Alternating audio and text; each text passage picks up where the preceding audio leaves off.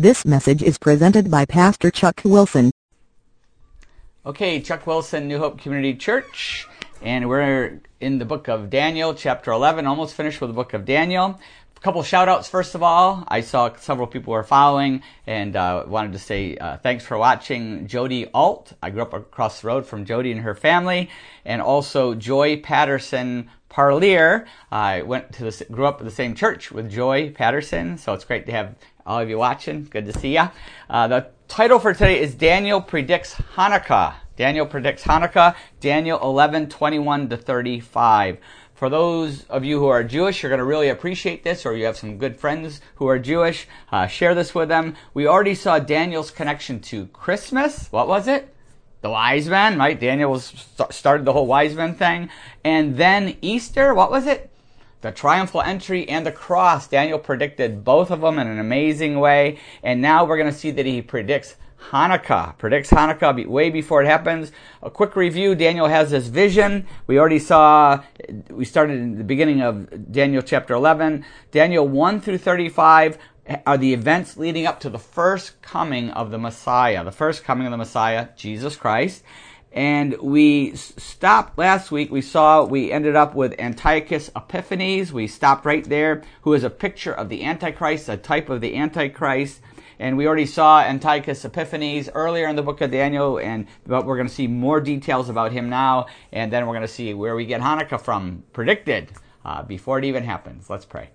Father, we thank you for this amazing book, and Daniel, who is an amazing man, but mostly, Lord, that you're an amazing God, and we can have complete faith and trust in you and your plan for our life, because we know you are in control.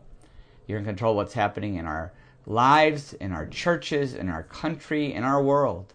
Lord, I just pray that you would strengthen each person's faith, and if anybody has not put their faith yet in Jesus Christ, that today would be that day.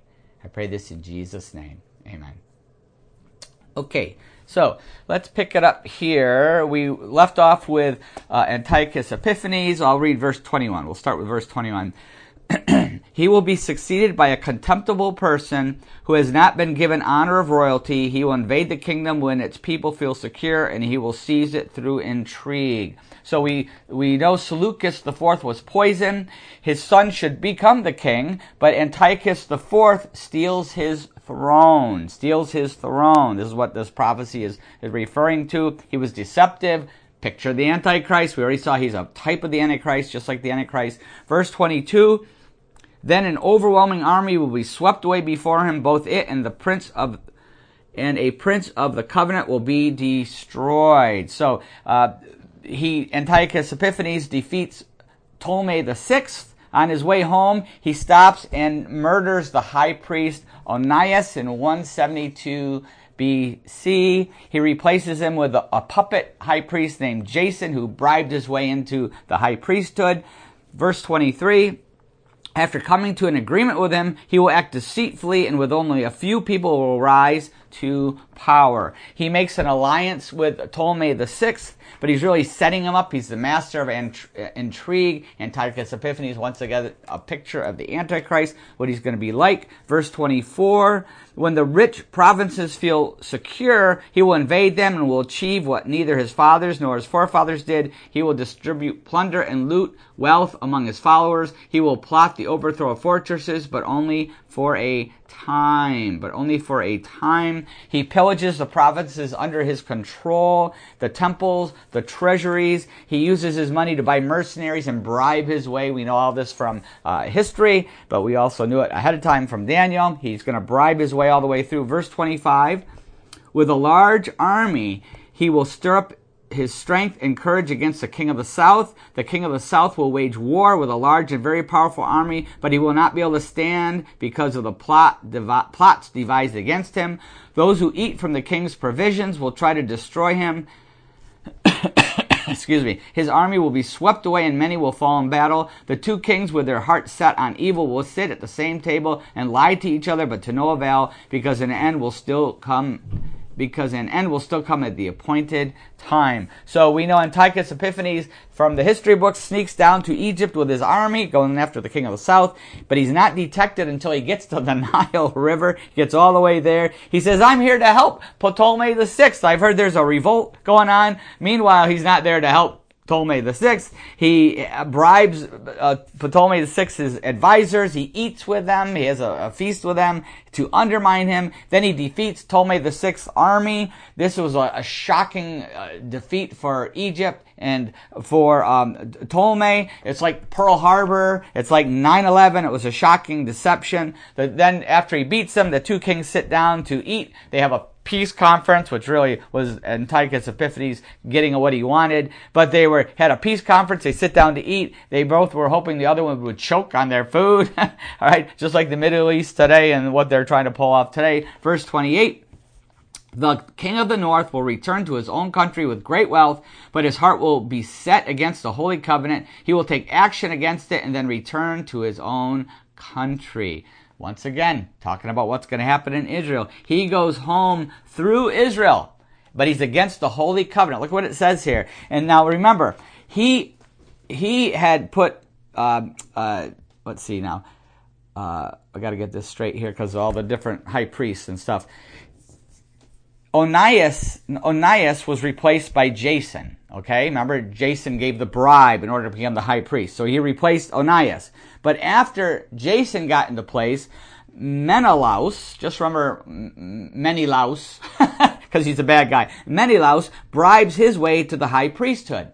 He pays Antiochus Epiphanes even more money to take it away from Jason, who already bribed his way in. So he took it away. But Jason, the replaced, not the murdered high priest, but the replaced high priest, Jason, who thought he was going to stay high priest because of his bribes, he got out-bribed. He hears a rumor that Antiochus Epiphanes is killed in battle in Egypt. So he says, he's dead. I'm going to take it back again from Menelaus. Menelaus, all right? He said, I'm going to take it back. So he does a coup. He replaces him. He becomes the high priest again. But shockingly, he heard a bad rumor. It wasn't true. Antiochus is still alive. He shows up and says, I'm here, like a scary movie, right? He kills thousands of Jews. He overthrows Jason, kills thousands of Jews, but he's just getting started because Antiochus Epiphanes, he linked his name, his real name is Antiochus, but he put Epiphanes, he put that on his coins. He links his name with God Theos. It means God manifest. God manifest. That's what he called himself, and that's a picture of the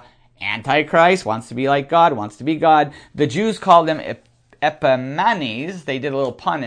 Instead of Antiochus Epiphanes, they called him Antiochus Epimanes, which means madman, and not God manifest, but Antiochus the madman. He didn't like that nickname. Look what he does at verse 29. We're going to get back to what he does to Israel in a minute.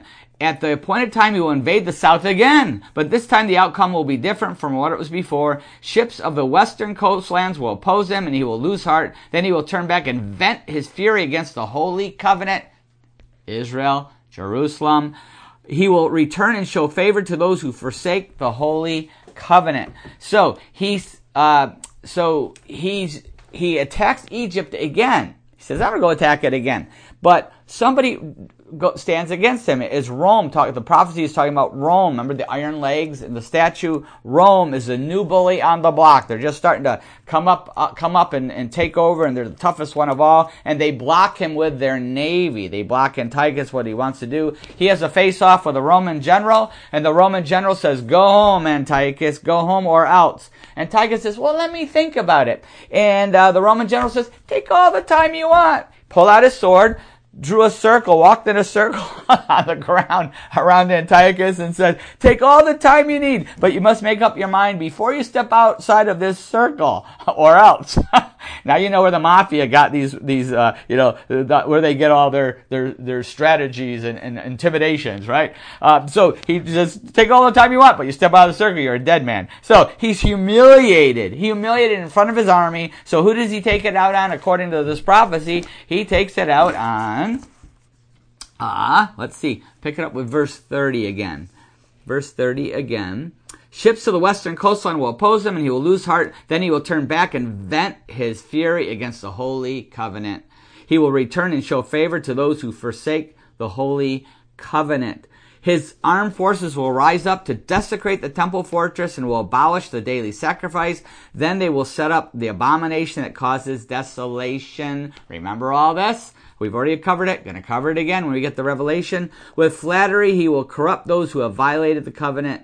So we see what he does here. He takes out his frustration on the Jews and Jerusalem. And the high priest Menelaus, remember, the really bad guy who bribed his way to the top, and his henchmen, they don't follow the law. They're high priest, but he doesn't follow the law, no law. They open the gates on the Sabbath for this monster. The Jews are totally unprepared because they don't fight on the Sabbath. They're hesitant to fight on the Sabbath. They don't react in time, and by the time they do react, it's too late. Antiochus Epiphanes, the picture of the Antichrist, wipes them out. He kills 40,000 more Jews. He had already, earlier, just before this, he had killed 60,000. Now he's killed 100,000 Jews here. He takes the women and children as slaves. He burns the city. He plunders the temple. He sets up, his real goal is to exterminate the Jews, just like the Antichrist, right? Same thing with the Antichrist. He wants to Hellenize the entire empire. He sets up an idol of Zeus in the temple, sacrifices a pig on the altar. We'll go into a lot more detail the next section that we look at here in Daniel 11. It was terrible what he did. Josephus tells us that this is what I'm going to read some excerpts from Josephus and different historical sources to give you a picture of what happened. Here's the historian Josephus. He says, King Antiochus, returning out of Egypt for fear of the Romans, made an expedition against the city of Jerusalem. History, saw it all prophesied. Now we see the history. Those of his own party opening the gates to him. He slew many of the opposite party, and he plundered it of great money. After 2 years, in the 153rd Olympiad, the king came up to Jerusalem, and pretending peace, he got possession of the city by treachery on account of the riches that lay in the temple. In order to plunder the wealth, he ventured to break the league he had made, so he left the temple bare and took away the golden candlestick and the golden altar, forbade them to offer those daily sacrifices which they used to offer to God. And when the king had built an idol altar upon God's altar, he slew swine upon it, and so offered a sacrifice neither according to the law nor the Jewish religious worship in that country. Once again, a picture, abomination that causes desolation, a prophetic type of the Antichrist, which we'll see in Revelation. This guy is brutal guy. All right, verses 32 to 35 now, and we're going to finish this section for today. 32. With flattery he will corrupt those who have violated the covenant, but the people who know their God will firmly resist him. Those who are wise will instruct many, though for a time they will fall by the sword, or be burned, or captured, or plundered. When they fall, they will receive a little help, and many who are not sincere will join them. Some of the wise will stumble, so that they may be refined, purified, and made spotless until the time of the end, for it will still come at the appointed time. So we see what we see prophesied here is the Maccabean revolt and the persecution that comes because of that revolt. Once again, this is all a picture of end times too. It's not just historic, but it's future, past, and future. This is a double prophecy. Past already happened, and now it's coming in the book of Revelation. We see the Maccabean revolt and the persecution that comes about because of it. I'm going to read just something about the Maccabean revolt, first of all, a history from that. It says here, in 168 BC, Antiochus Epiphanes IV campaigned to squash Judaism. His vast empire, he made them worship the same gods. He wanted everybody to worship the same gods. He attacked Jerusalem, vandalized the temple, erected an idol on the altar, and desecrated it with the blood of swine, decreeing that studying the Torah, observing the Sabbath, and circumcising Jewish boys was punishable by death.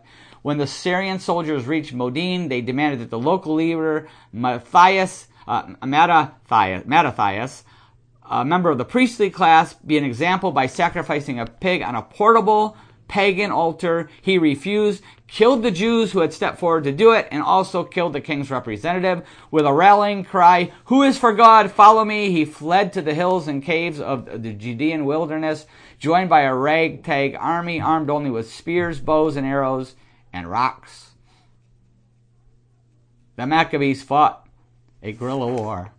Amazing, huh? A guerrilla war. Also, we see some more details here from Josephus. Once again, Josephus says, he also compelled them to forsake the worship which they paid their own God, and to adore those whom he took to be gods, and made them build temples and raise idol altars in every city and village, and to offer swine upon them every day. Many Jews complied with the king's command, but the best men did not regard him, on which account they every day underwent great miseries and bitter torments, for they were whipped with rods, and their bodies were torn to pieces, and were crucified while they were still alive and breathed. Remember what we just read in Daniel 11. Remember what we just read, saying how this was going to happen. Book of Revelation. They also strangled those women and their sons whom they had circumcised as the king had appointed, hanging their sons about their necks as they were upon the crosses. So they put the women on the cross and were crucifying them, and they hung the dead babies around their necks while they were hanging on that cross. And if there were any sacred books of the law found, it was destroyed, and those with whom they were found miserably perished also. Unbelievable. Mattathias had 5 sons, and Judas, who was called Maccabeus, I think that was the hammer, I think.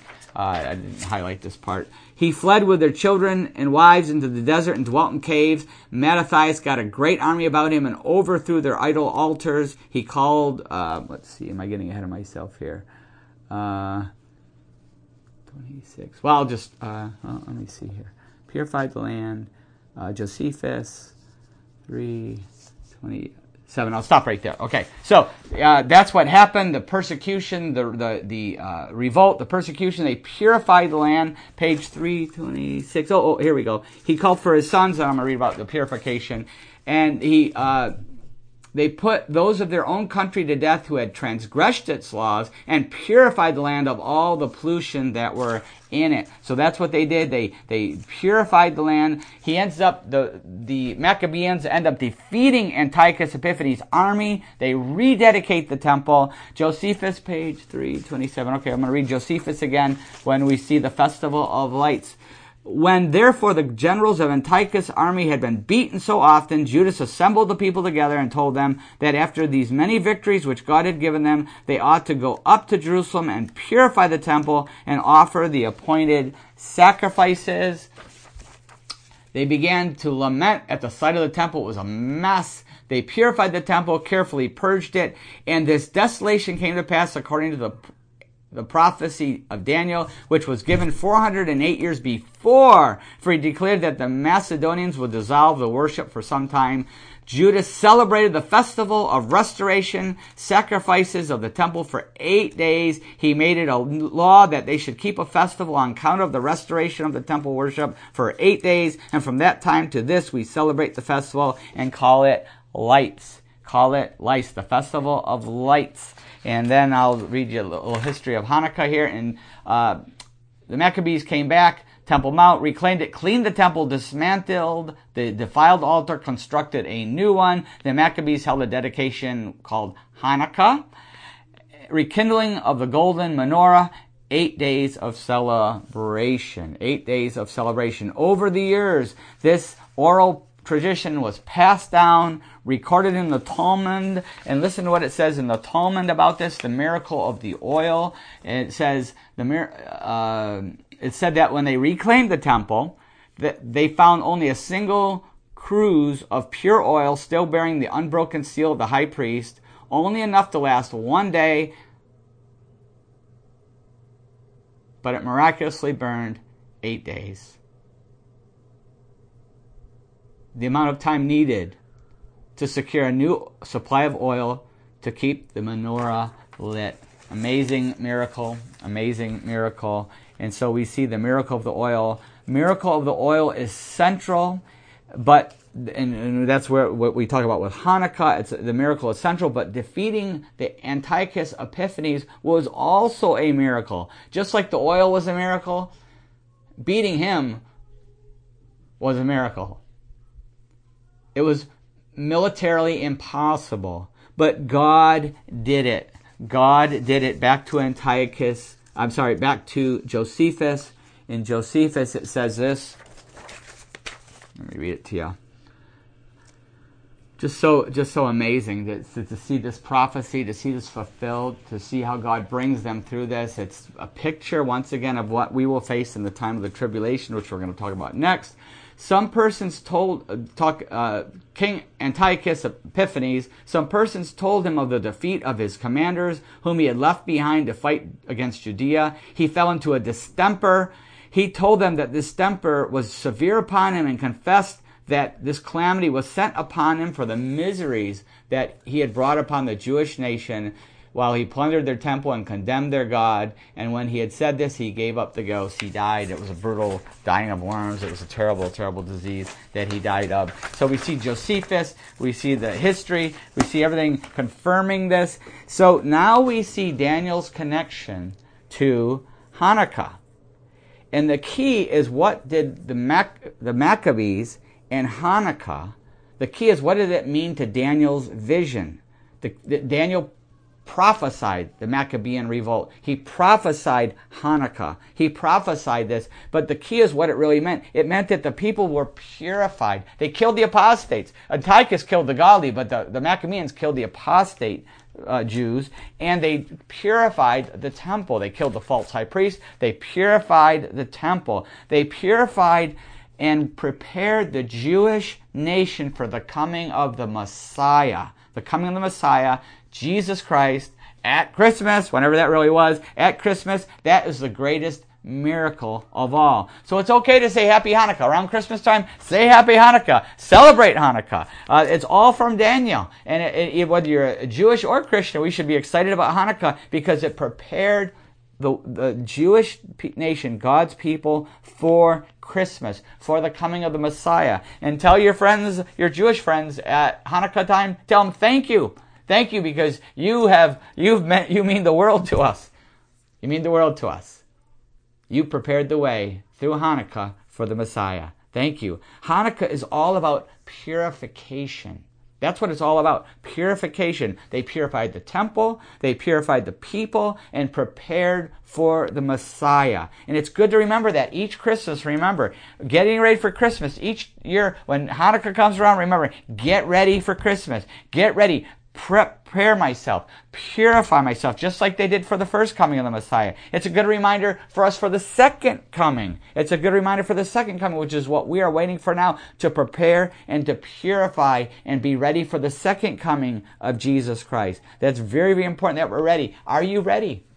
Have you ever put your faith in Jesus Christ? Have you ever put your trust in the first coming of the Messiah? And when he came to die for us, he was born at Christmas for a purpose, to die on a cross for our sins, to pay for our sins. John 3:16, for God so loved the world that he gave his one and only Son, that whoever believes in him shall not perish but have eternal life. Have you ever believed in Jesus Christ? Have you ever put the word means to put your faith in, not just, it's faith, heart, faith in, complete dependence, complete trust in. Have you ever put your faith, whoever believed in him, put your faith in Jesus Christ, his death on that cross in our place, his resurrection from the dead to prove he was the Son of God and could give us a brand new life? Have you ever put your faith in him, given your life to him? Have you done that? I'm going to pray and give you a chance in just a moment to do that. But as Christians too, are we ready for the second coming? Are we prepared? Are we purified? God is going to, in the USA and the church in the USA, just like the rest of the world, we're going to face refining fire. God is going to refine his bride and prepare his bride. He's going to separate the wheat from the weeds. He's already doing it. He's already doing it just like he did with the Jews at this time, preparing for the Messiah. He's going to do it with his church, preparing us for the second coming. And that's what 2 Peter 3 is talking about. In 2 Peter 3, verse 11 to 12, he said, since everything will be destroyed in this way, talk about fire going to destroy the earth, since everything will be destroyed in this way, what kind of people ought you to be? You ought to live holy and godly lives as you look forward to the day of God and speed its coming. How do we speed the coming of Jesus Christ? By living holy, godly lives, purifying ourselves, refined, ready for the Jesus to come again. Are we doing that? Are we ready for Jesus to come again? Let's pray. Are we speeding the day? Are we living holy and godly lives? Are we being different from the world? Different from the world. Are we being conformed to the world or being transformed by the renewing of our minds?